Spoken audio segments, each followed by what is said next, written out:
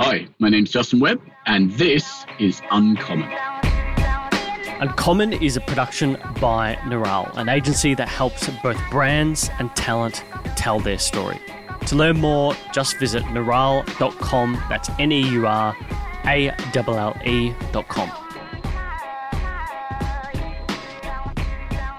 My guest this week, Justin Webb, co-founder and executive chairman of AgriWebb. We were just chatting before about the family office in Tonnerre.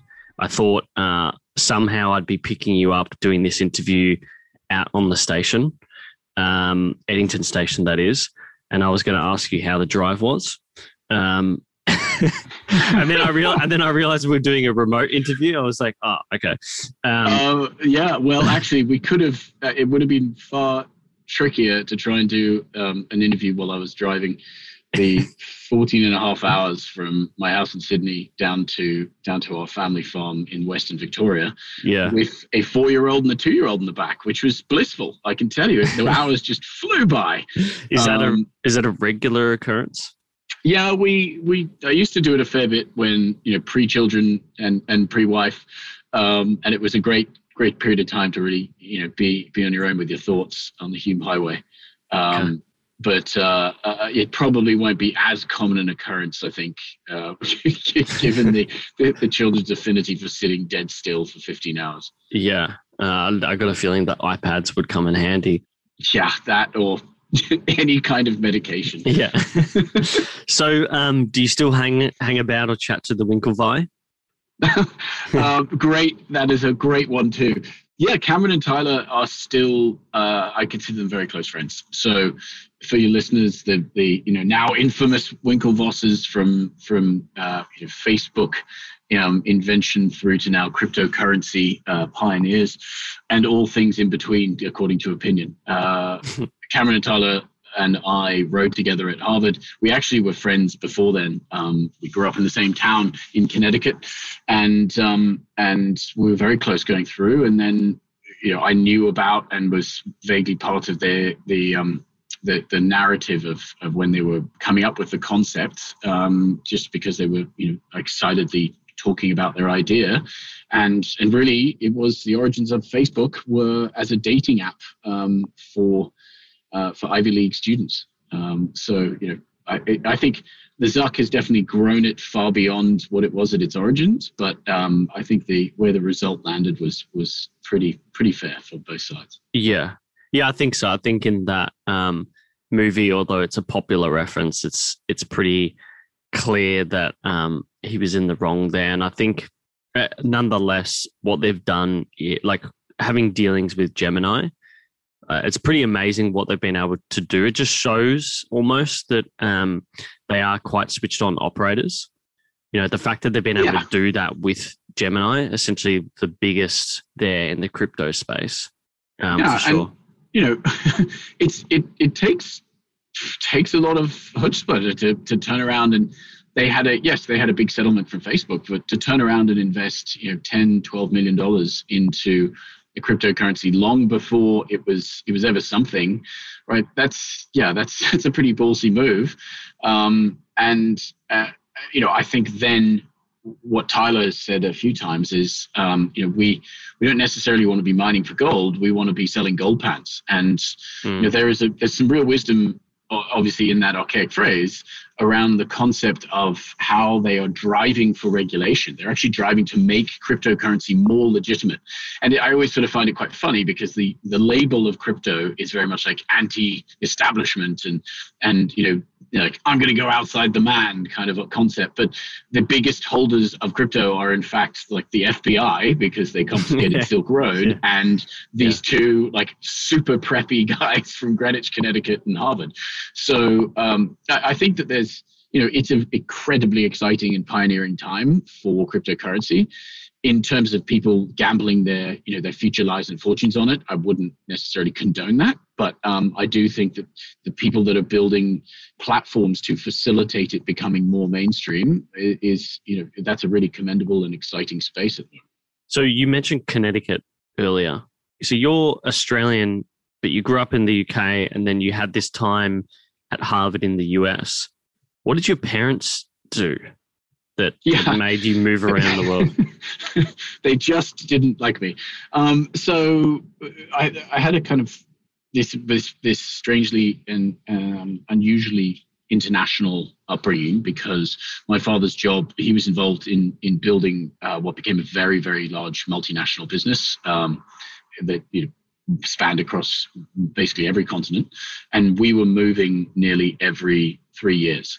So rather than, particularly as I got to more school age, rather than move me with them every time they moved, I went to boarding school in England when I was 8 years old, and they kind of moved around me. So my home was wherever they happened to be at that time, and so thus I spent boarding school from 8 to 18 over in England, and lived a very kind of Harry Potter upbringing in some of those very stereotypical schools over there. But still some of my oldest friends, and it was a great experience.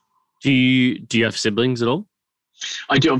I've got 3 older sisters, Okay. but who are much older than I am. So they kind of moved on from school and were getting on with their lives by the time I was going through all this. Wow. Do you have like a sort of early inception moment of memory for you as a kid? I do, and funnily enough, one of my earliest memories is actually getting off an airplane, moving from one country to another. Wow. It was arriving back in Australia, and we had lived in Canada for a little bit, and I was only 2 or maybe 3 years old, and I was getting off a plane, and I remember being terrified of the noise and the wind and all that sort of stuff. But it is funny that my earliest memory was of being in transit. I don't know quite how that's influenced. I'm sure that we could spend a bit of time on a sofa somewhere and unpack that. But that's what I've got. When you think about you growing up, was there a particular lesson that you've sort of held with you to this day from either of your parents?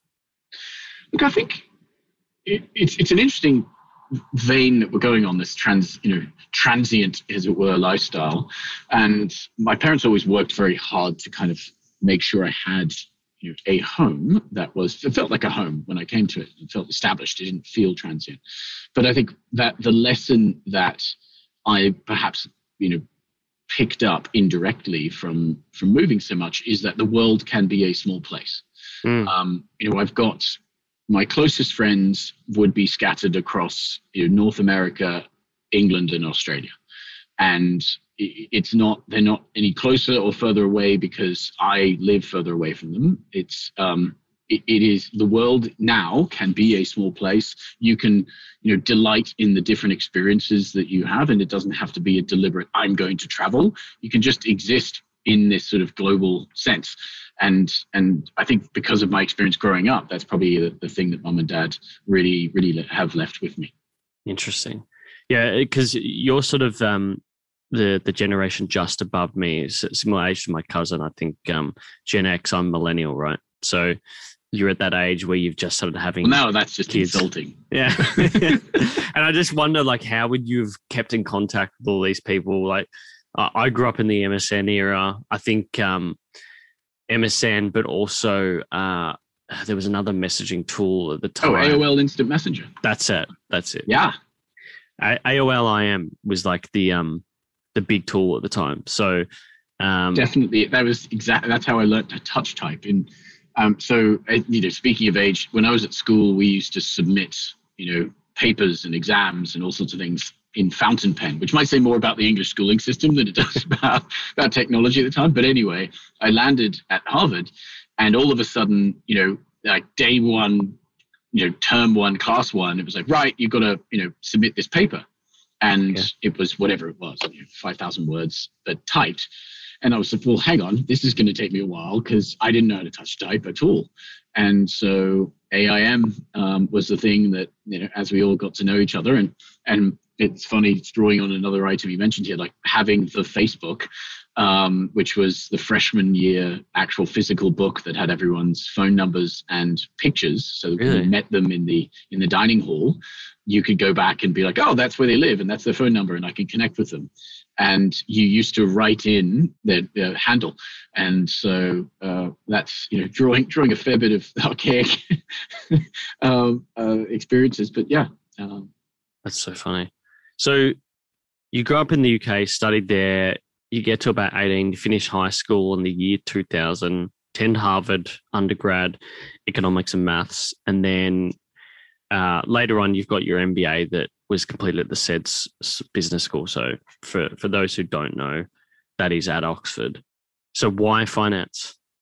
I would honestly love to say that I had more cognitive influence on why finance or a lifelong desire to work on Wall Street, but I didn't.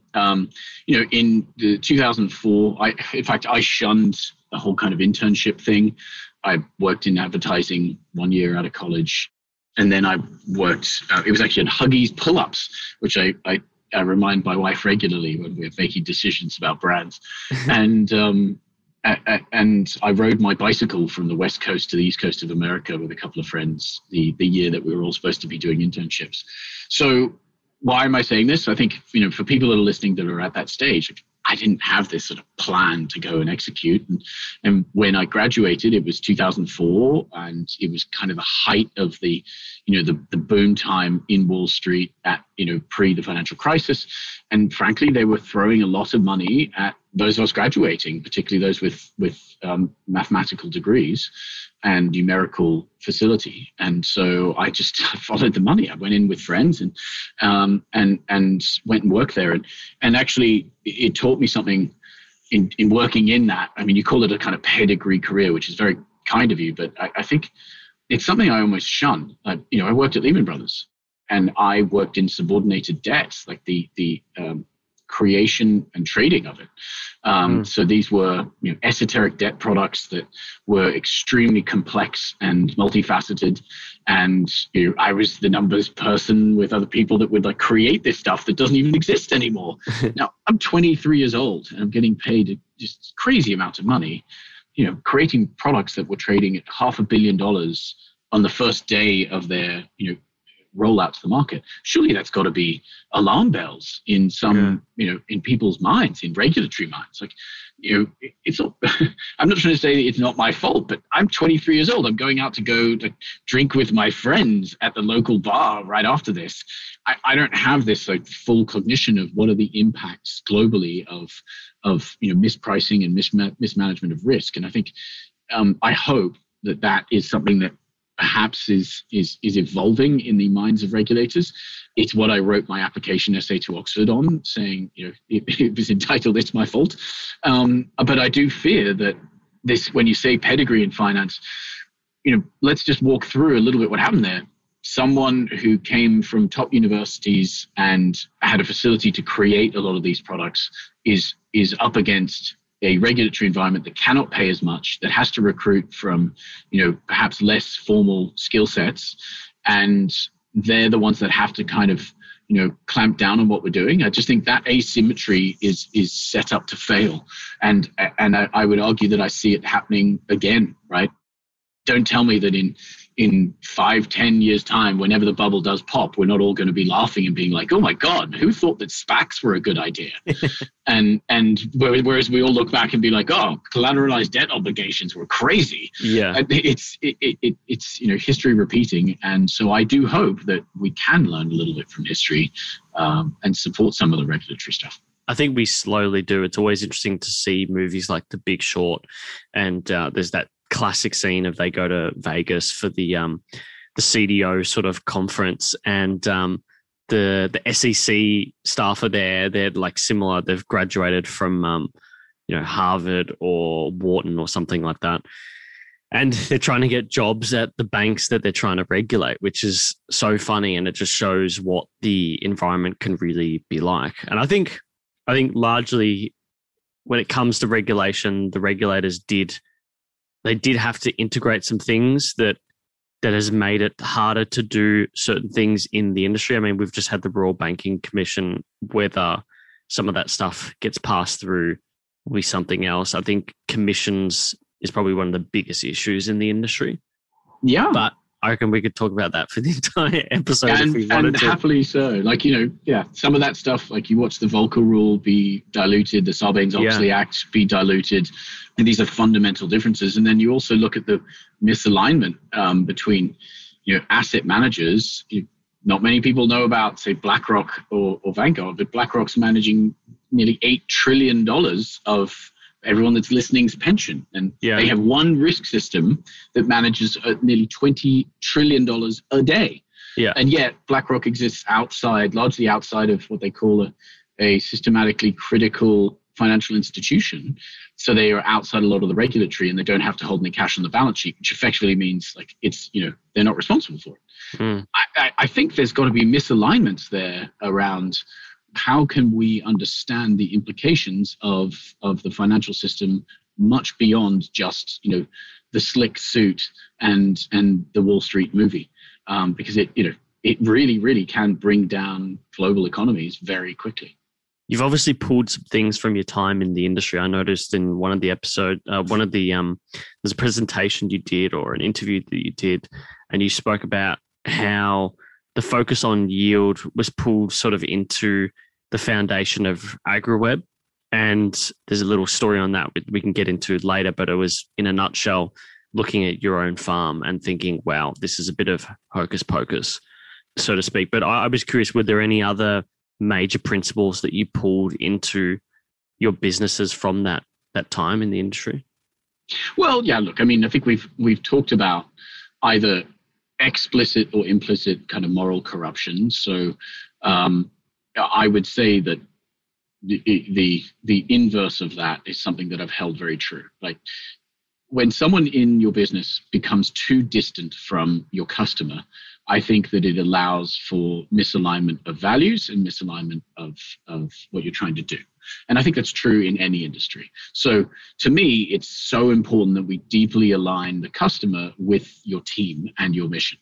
And that means that it doesn't matter if you're a first-year engineer, you go out and go to field days and meet farmers and stand in pastures and understand the way that they operate, that they interact with their animals, their farm, their lives. And I think that could be beneficial across just about every industry. And I hope that that's something that will drive a lot of the call it the robustness of a future business.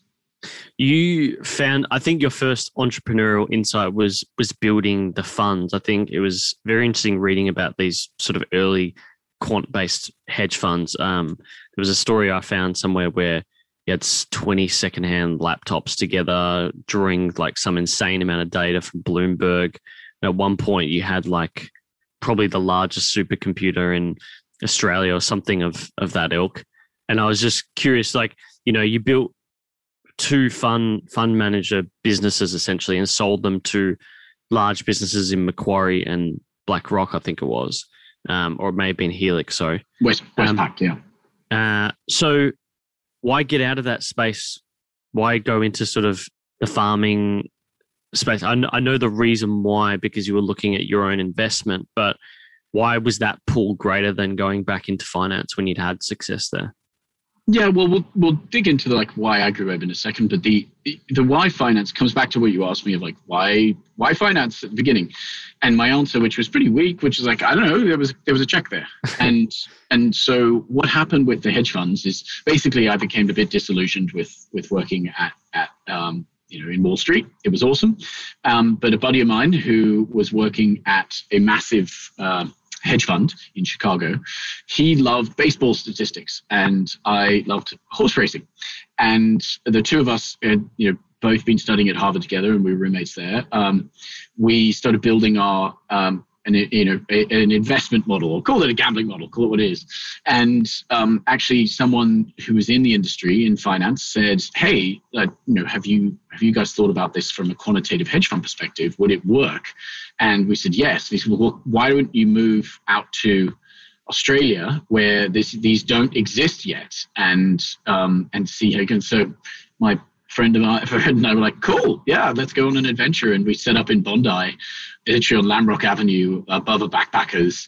And yeah, we had 20 odd laptops wired together. And yes, Bloomberg came out and we're like, who are you guys drawing down? I think we were the second or third most consumer of data through the API in Australia.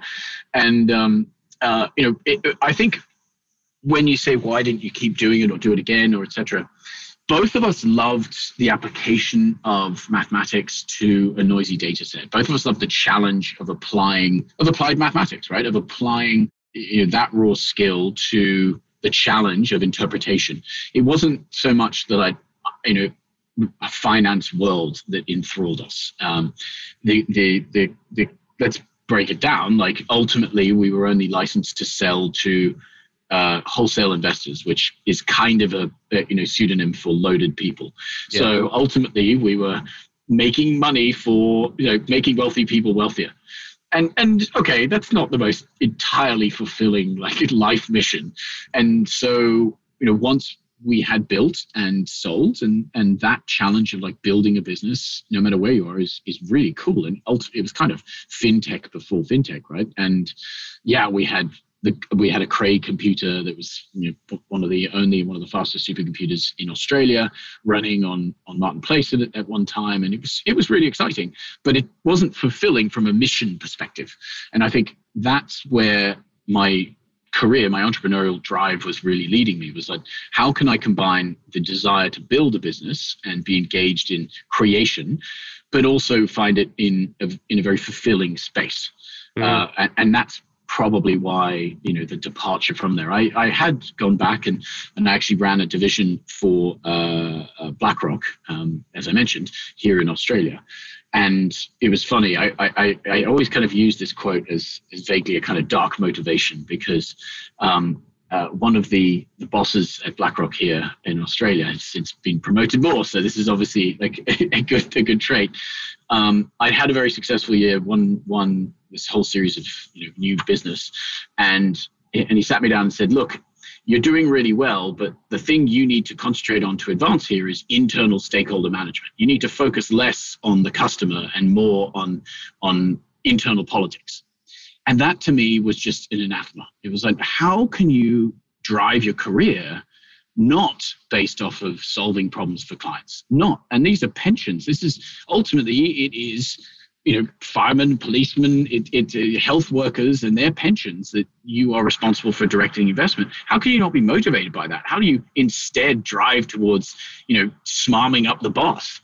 And I hope that, the kind of creation of any business henceforth, both AgriWebb and anything else that might come down the pipeline, I hope I never say that, or anyone in these businesses ever says something like that. Because if you are entirely focused on solving a problem for the customer and relentlessly innovating on helping them more, I just think that is how a business remains robust.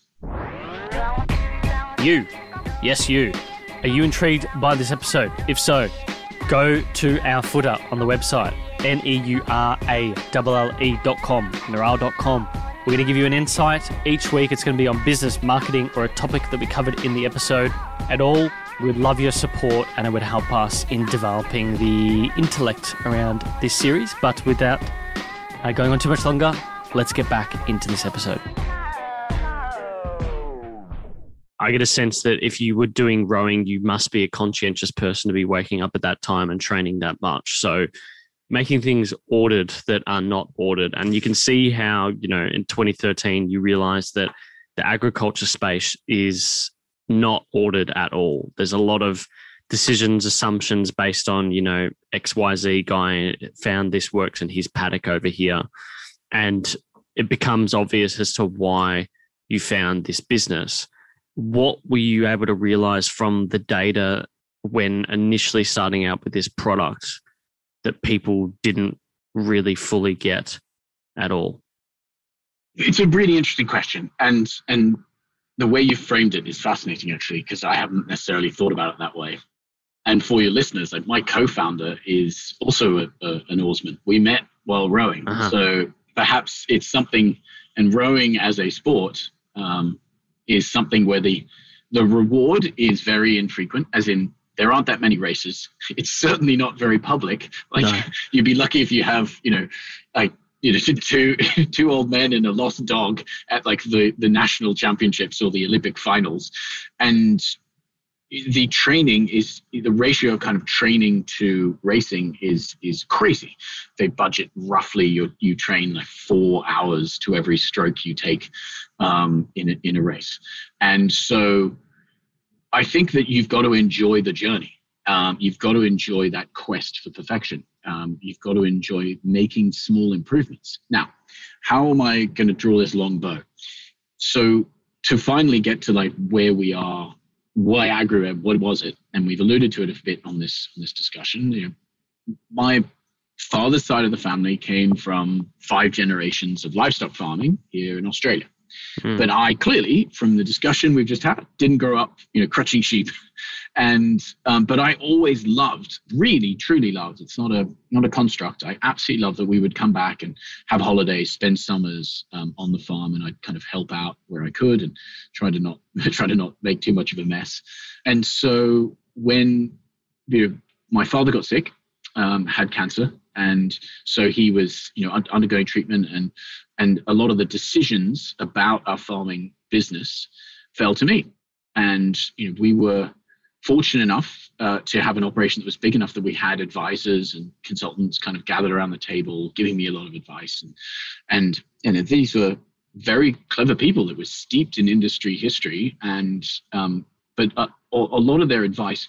And you used the word hocus pocus before. I'll challenge that. I don't think it was hocus pocus. It was just based off of anecdote and experience, and what worked well in a close by farm, or a proximity that was close to what the situation we were dealing with.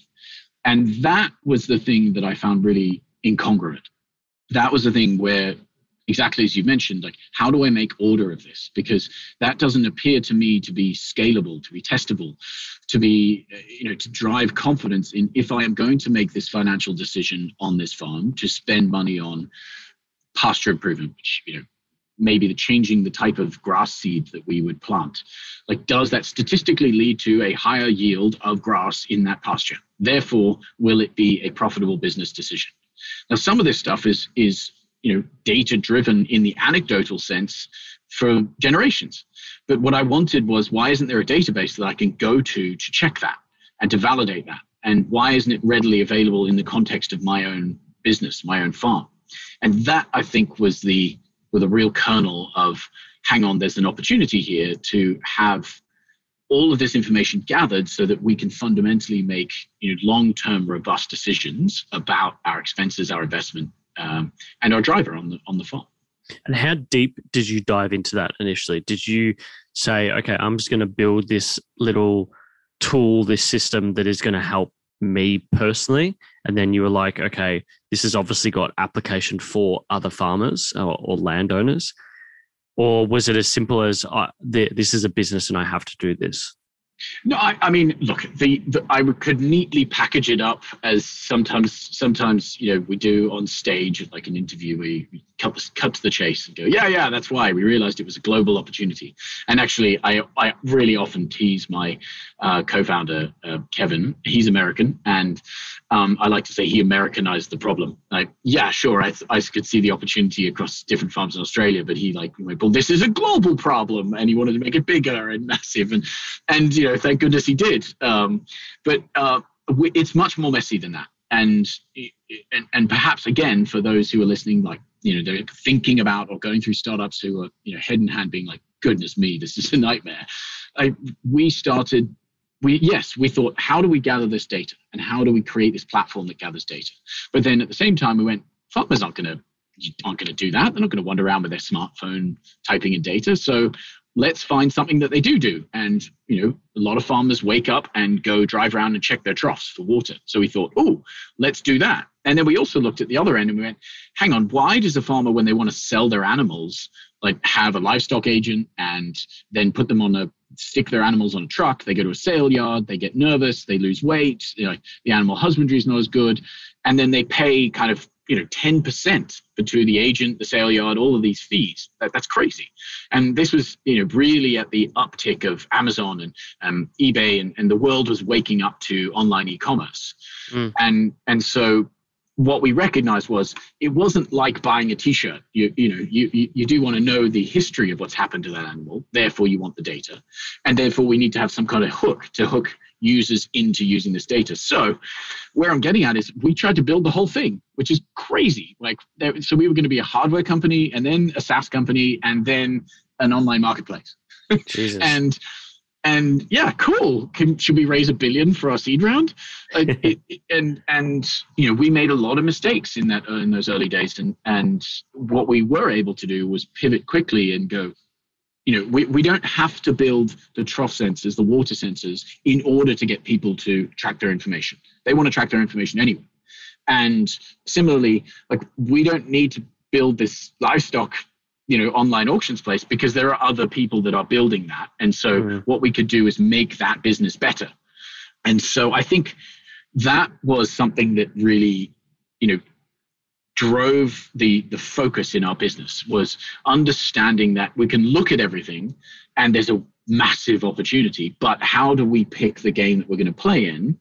And then, realize that game that we're going to play in isn't actually that much of a niche, right? It's $1 trillion market, beef production globally.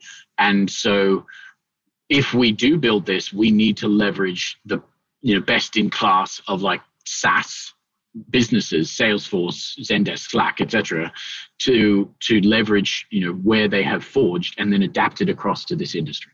And that initial go-to market, when you realize that product fit, when you realized that primarily it was a SaaS business and tool that helped people make decisions, when did you notice that started to click, and what was it? Was it employing people under Salesforce? Was it selling to farmers directly yourselves at first? When did that sort of click? There was a lot of, dirt shuffling in shearing sheds. And when I say a lot, like 18 months of it. Really, really understanding, like, what are the problems that they were trying to solve. And I touched on sort of inspiration, perhaps even in the negative sense, of what not to do from say the world of finance or other areas. And the values that AgriWeb's built on, and these aren't just like a plaque that we stick on the wall. We genuinely like to actually live this. Like, we live for the farmer. You'll ask anyone here, they probably forget all the other values, but the main one is we live for the farmer. We've got others about being impactful innovators and having integrity, but living for the farmer. And what does that mean? It does mean we have to look and do, and before we ask, like, actually go and experience what it is they do on a daily basis and why technology can help, if not improve, that experience. And that took a lot before we had, the elusive, the wonderful, the praised product market fit. And I still think, we have product market fit, kind of. Like, yeah, we do, because we've got scale and there's a lot of people that are happy, but not every customer is the same. And so as we expand in concentric circles around the perfect product market fit for one customer, we have to understand and categorize and innovate feature development for a slightly different customer or a different geography or a different farming style. So absolutely, I think the journey to this kind of realization of product market fit starts with living for your customer and living in their lives, and then understanding how technology can have a beneficial impact on what they're trying to do. Yeah, it was very interesting how much I fell into little things like Sheep Innovation Day on the AgriWeb website. It's genuinely fascinating. I've always watched when I see it pop up, like Landline, simply because on the sort of Anglo-Saxon side of the family, both my wife and I are Anglo-European. So one side is European and one side is basically from the UK in some sense. And on mum's side, they've got that sort of longevity gene, and they all live in the sort of regional areas, Gippsland in particular. And so we always chat about Landline. And I was always intrigued by these tools because we've got a friend who lives in Gippsland, and he grew up in Moorabbin here in sort of southeastern suburbs, Melbourne, built like a little mini hobby farm in his backyard that he would sell things from, and then just sold it all and moved to Gippsland. And now he's got 200-300 head of cattle. And he's sort of like that new generation that, when we go over there, he's got an iPad with all like his rain metrics and the grasses and all that sort of stuff across the farm. And so I was always intrigued by that. I don't know what it was. I think it's just because what you would have realized at the time getting into this space is that it was a world that wasn't really digitized, and now it's becoming so. And I was just genuinely intrigued with the tools that you have at AgriWebb. What's been the benefits from an efficiency point of view for farmers, particularly amongst livestock and the environment themselves? Because the way that my friend explained it to me is he understands more about the animals than he ever has, but also about the things that truly matter as his inputs, like grass growth and rainfall and all these sort of things that before you'd be like, oh, well, the weather report says this, but there's no rain here. And, like it's all sort of like just guesswork, but now he has the actual data. So I guess when you see that over hundreds or thousands of farms, what have you seen as like the real tightening of data and insights across the cohort? So I love that story. Thank you for sharing it, because there's so much in that, right? One, I find it hilarious when guys and girls in our engineering team will say things, be having an intense discussion about how they best, engineer the tracking of bull semen or say things like fecal egg count. And I always sort of call them out. And I'm like, God, didn't you always imagine your career one day you'd be building complex engineering around fecal egg count? But at the grassroots, pun intended, the application, you used a phrase there that I think is really key. It's the digitization. So there's this misnomer and misconception that farming is not data-driven. It's absolutely data-driven. It's just been data-driven. The medium through which that data has been tracked has been experience and anecdotal stories of multi-generation, right?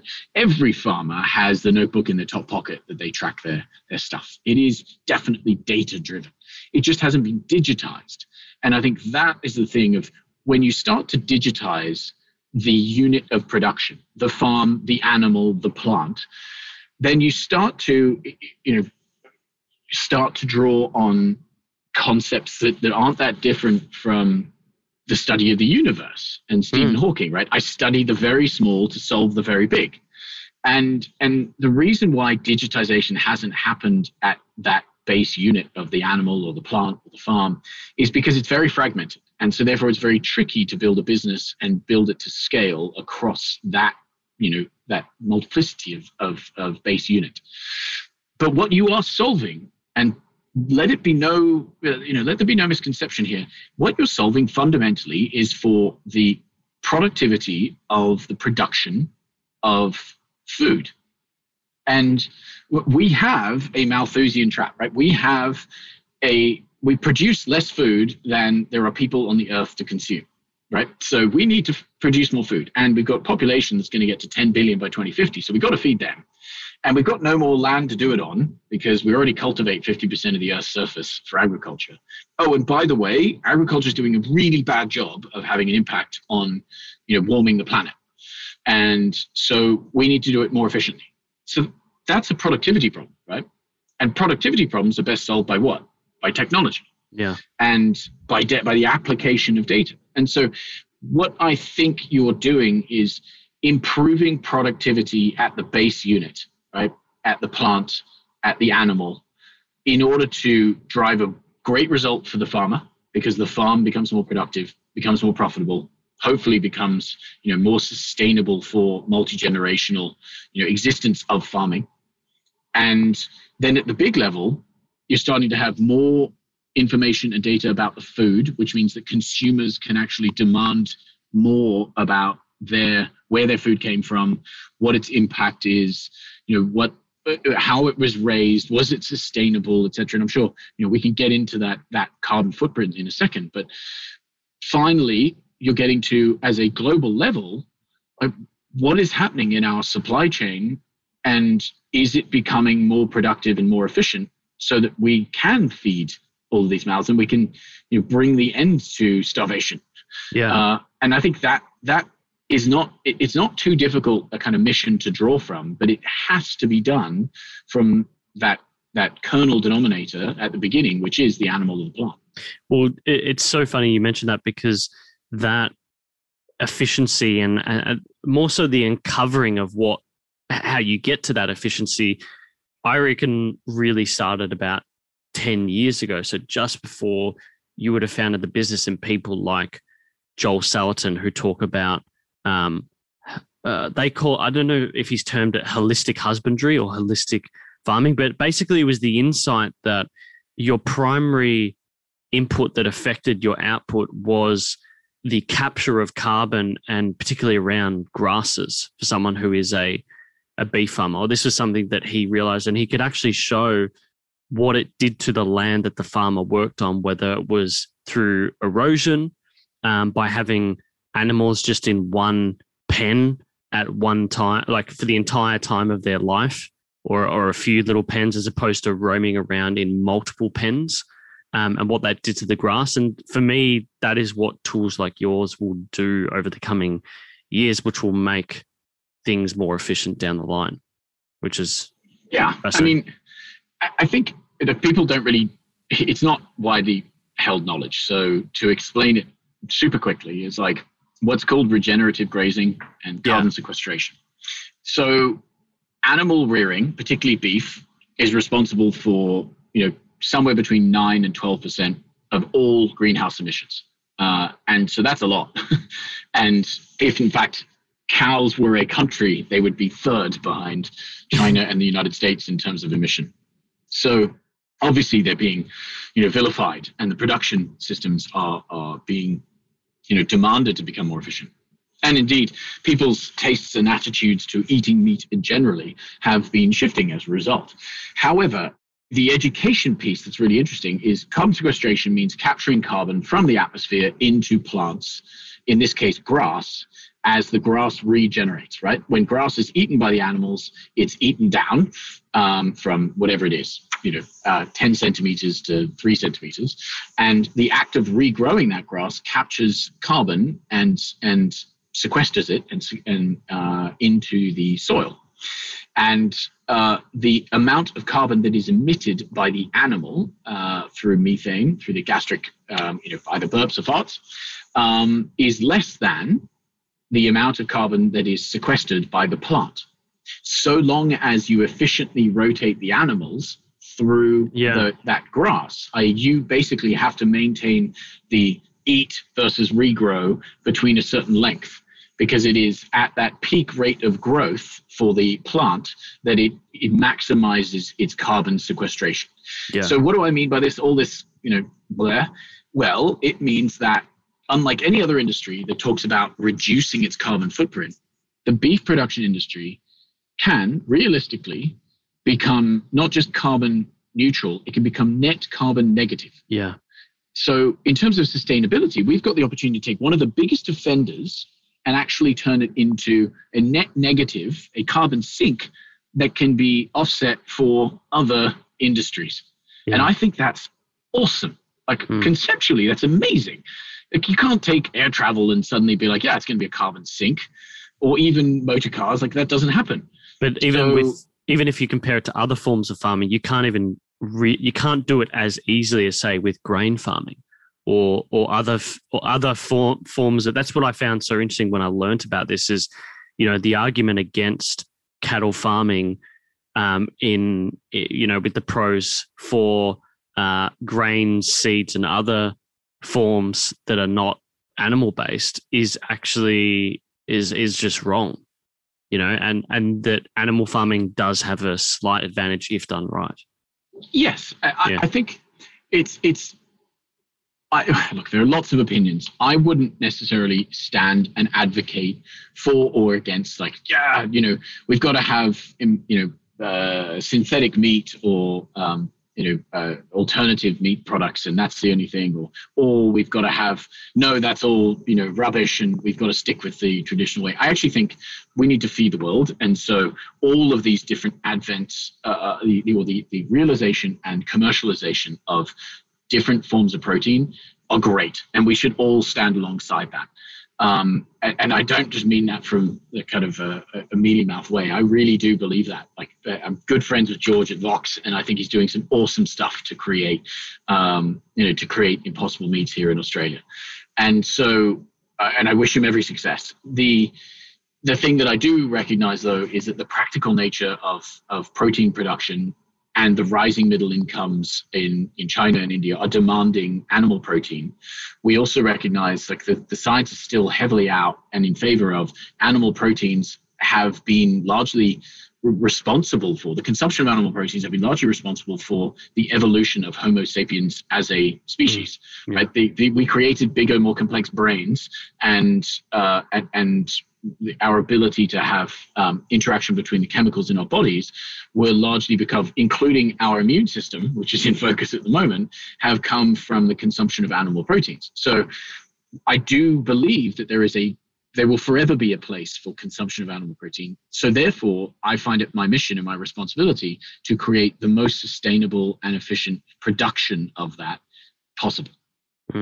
Yeah, I'd agree with that. And I think it's a very interesting space. And I think you and I probably have the same realization of the advantages of the sort of agriculture space in particular over things like manufactured meats. But I guess we'll see. We'll see in the next few years what happens. But I've always said that farmers should have tax incentives to sequester more carbon. And it should be more of an emphasis because I think they could really have a major impact.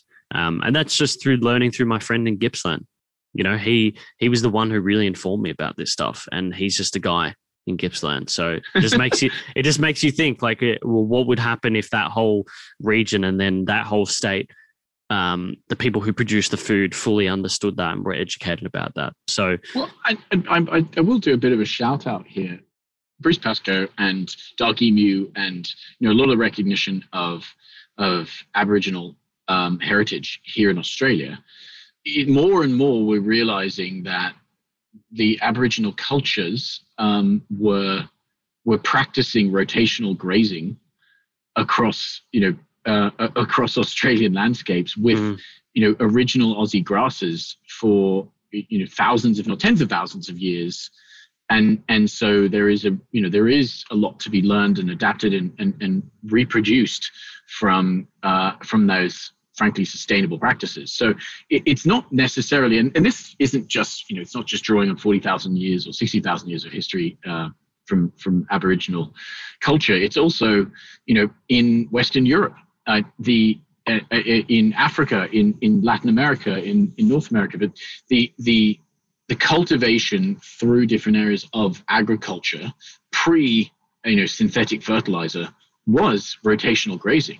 They recognized that soil health was critically important by having rotational pastures that then alternated the cultivation of animals, of livestock, that led to the best result of crops year after year and the best result of animals year after year.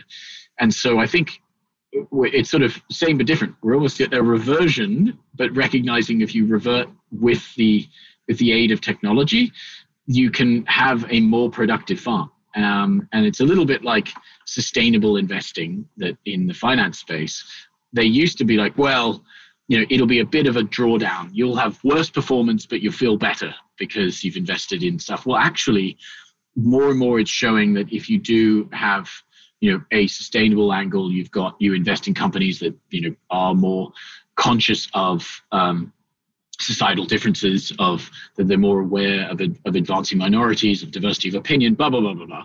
All these things lead to a more robust investment return, and I think that's also something that we want to drive through the farming world, which is, hey, we're not saying do regenerative grazing because it feels warm and fuzzy. We're saying do it because you will have a better farm and you will produce more, and let us help you. And frankly, let us subsidize that to help you realize it, because there's so many positive externalities. So I think that's part of the piece in all of this is education and driving it. Before we jump into the rapid fire questions, I've got to ask you about Australian trading culture and how that affects geopolitics. I know you're quite the fan. So just a small question then. Small question. I know you're a big fan of geopolitics, particularly the Australian American Association, the Lowy Institute. I think we've always been quite a mercantile nation just by the nature of what we do and what we can do well here. Agriculture is a major, major part of that. And there's obviously been a big shift due to COVID around supply chains. We've we've had guests that have spoken specifically to that when it comes to manufacturing. But I guess I'm curious from an agriculture point of view, where do you sort of start to see the future of Australia geopolitically? Does it shift further away from China, or does it remain the same? Does it double down on Asia or the Indian subcontinent? Where do you sort of see the headwinds and tailwinds? Yeah, well, clearly just a layup of a question. Thank you. No, I think Australia is the lucky country, right? My grandfather used to say and use it's not his, but he used to often use the phrase, luck is when preparation meets opportunity. So I think that Australia has gone through some extraordinarily fortuitous confluences in geopolitical and economic times, right? The global financial crisis happened, and really the Aussie banking industry wasn't sophisticated enough to be indulging in all of that, very advanced kind of creation of leveraged products. And so therefore it largely was insulated. It also concurrently happened to be one of the greatest investments in history into infrastructure that was fueled by iron ore and steel that happened to be dug out of Aussie dirt and shipped up to China. Prior to that, you can draw a fair few elements in history. The gold rush, right? Ballarat became the highest per capita income place in the world, and much of Chinese dynasties were actually built off the back of that gold rush. And then the agricultural rush and the merino wool, and right, you can keep going through this. And then I think that we have been very lucky. Because I think there's been an element of preparation has met opportunity. We've had forward thinkers that have built infrastructure that allowed us to take advantage of. Sure, they've made a lot of money. Twiggy Forrest became a billionaire because he saw the potential of building his own railway line and servicing that mining boom. But I think that we also right now are in a genuine danger of running out of the luck because we're running out of preparation. There's plenty of opportunity, but I wonder whether we are truly preparing for the inevitable shift of geopolitical and economic growth that, the United States will not be the world's largest economy in 50 or 100 years. So therefore, we kind of resiliently cling to our friendship there in order to maintain what we believe was, a historically secure relationship. But I think that there's the opportunity to make great relationships with Asia, with India, with the growing economies. I mean, Indonesia has 300 million people and it's on our doorstep. So it's not just China, but it's all of Asia that sits there. And Asia is not a homogenous place. They're vastly different opinions and approaches to geopolitical futures. So, summing all this together, I think our preparation should be to make and to outreach to our Asian neighbors and both, right the way through the subcontinent and into Asia, to make better, engagements commercially with them so that we can trade not just goods and services, not just dirt, but also technology, also innovation, also social delivery, all of these different factors that we can be beyond, beautiful beaches and a wonderful place to be just to buy houses. And that, to me, we can continue to be the lucky country if we continue to make sure that our preparation does meet the opportunity of the next half century. So you see preparation primarily at the moment as outreach and relationship building? And investment into technology development, investment into the more of us as a services economy, more of us as the ability to innovate here in Australia. I mean, there are so many examples here of having world-leading technologies, but we haven't done nearly as good a job as commercializing those, right? Wi-Fi being a great example.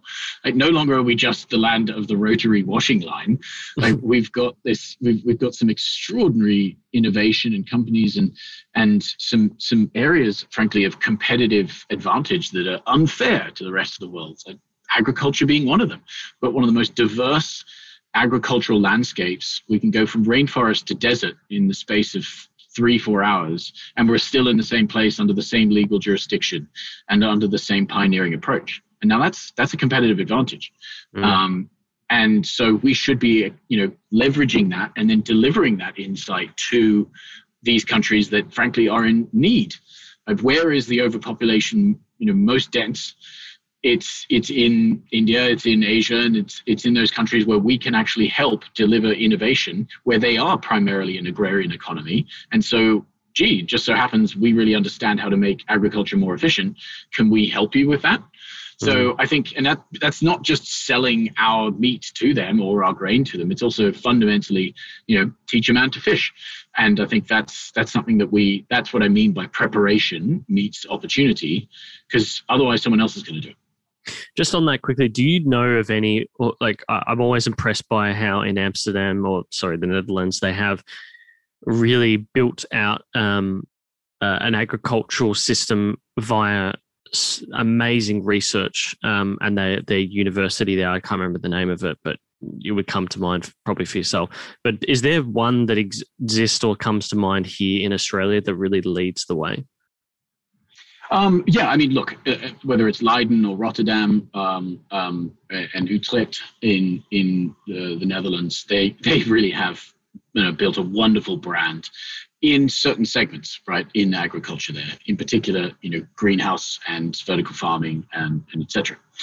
Equally, Israel has built a wonderful brand on water management. And, both of those kind of come from necessity. They don't have much land. They certainly don't have much mountain. So they've got to really be efficient in growing, how many mountains rather in Holland and not much water in Israel. And they've had to, innovate as a necessity.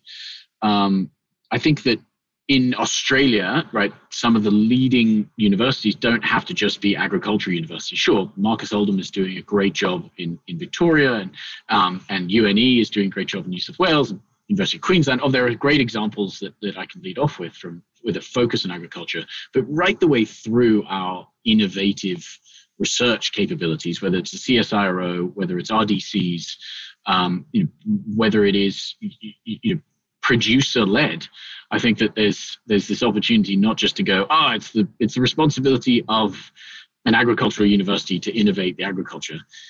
Anyone that's standing in a paddock that's having a problem can innovate. So let's nurture that and, again, prepare to leverage that opportunity. All right, we're going to jump into rapid fire questions to finish things off.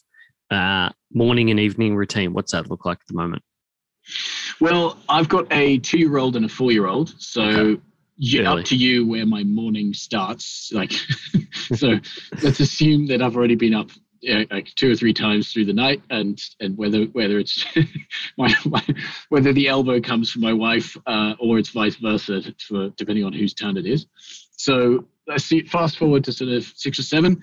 I'm up and looking after the kids. I try to jump on the Peloton, which is actually been a lifesaver during COVID, and or the Ergo, where I put up embarrassing scores that I'm sure the Winklevi and others would still laugh at. And then fast forward to the other end of the day, like I've got both morning and evening. I'll have to get on calls. Morning with the United States, evening with the UK, because now we're running a global business. So the one thing I try to do is leave the office at 5, go home and do bath, bed, read a story, actually spend time engaging without phone with my children and with my wife and with my family, because that's important. And then round about 8, 9, jump back on calls and try to, hit the sack.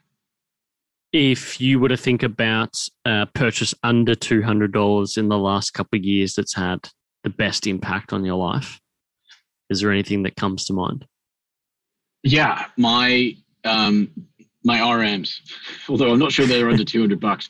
I think they, depending on when, I feel like I bought a pair a year or 2 ago, and seriously, like, it is a bit cliche, but it is one of the best purchases of shoes you can make. I'm rarely out of them, and so call me a Pitt Street farmer, but They are just awesome, and that's what I'm going to go with. And maybe that's pre LVMH takeover, buyout, or Twiggy buying it back, etc. Yeah. So. Yeah, that's. I am somewhat glad that he bought them back, because there's something about having that brand Australian in some way. I don't know what it is. All right, last question for you. If you could have a billboard anywhere in Australia, so placement is often key, where would it be, first of all? And what would you put on it? Good question. I think if I was going to have a billboard anywhere, why not have it on South Head in Sydney? And I always think of this, very cheesy, but I do love, both. I still call Australia home, and even it's bad enough that my wife and I had the current Qantas theme song. I can't remember what it is. Feels like home to me. That was actually sung at our wedding, because we do so much travel that it's nice to actually come back and see each other. So I think it would say welcome home. Be on South Head, and it would say welcome home. Yeah, there is something about that. I think from a brand perspective, being in the advertising space, I think Qantas has just tapped into that so well, and it's always fascinating to me whenever I hear that song. And I would hope, actually, there's a reading through a great book at the moment called Luckies. It's by it's a debut novel by a fun author, and it talks a lot about migration to Australia. We're ultimately a culture of migrants, aside from the Aboriginals here, and so I think hopefully it should say welcome home, right? And we should be encouraging a lot of that welcoming of migration into Australia. Hopefully, the borders open soon, and we can be open for business, because again, there's a wonderful opportunity. We're certainly not overpopulated, and wouldn't it be awesome to be that welcoming, be that new Statue of Liberty, to be able to welcome people in who are looking to have a crack. It looks like an interesting book as well, too, coming from a Greek background. I just got given this book. It's a really fun read.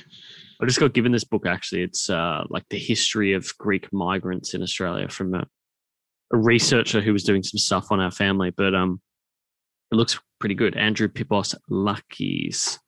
The book. We'll make sure we link that.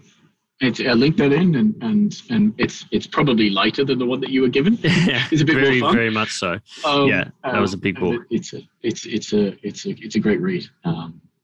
Justin, thank you for coming on the show. Where can people find you on the interwebs? On the interwebs, look, if there's any if I have an ask from all this, if any of you that are listening have been actually inspired by the mission that we're on, we are recruiting, and we're recruiting heavily. We hired 19 people in the past 2 months. We're expanding here, the United States, the UK.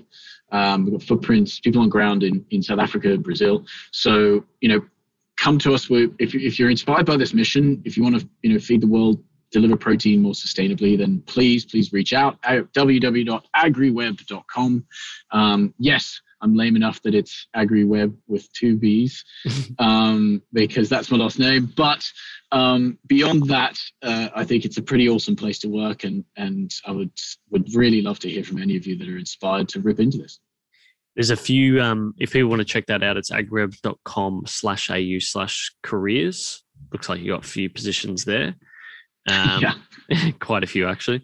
But yeah, Justin, thank you for coming on the show. It's been a pleasure having you on. Absolutely, couldn't have enjoyed it more. Thank you so much for the really relaxed chat, and I hope you and others found it interesting. We'd love to come around again. Thanks, mate. Thanks, mate. Thank you so much for checking out this episode.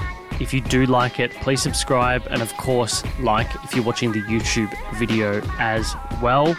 We'd really appreciate that. You can also find our Clips channel in the description.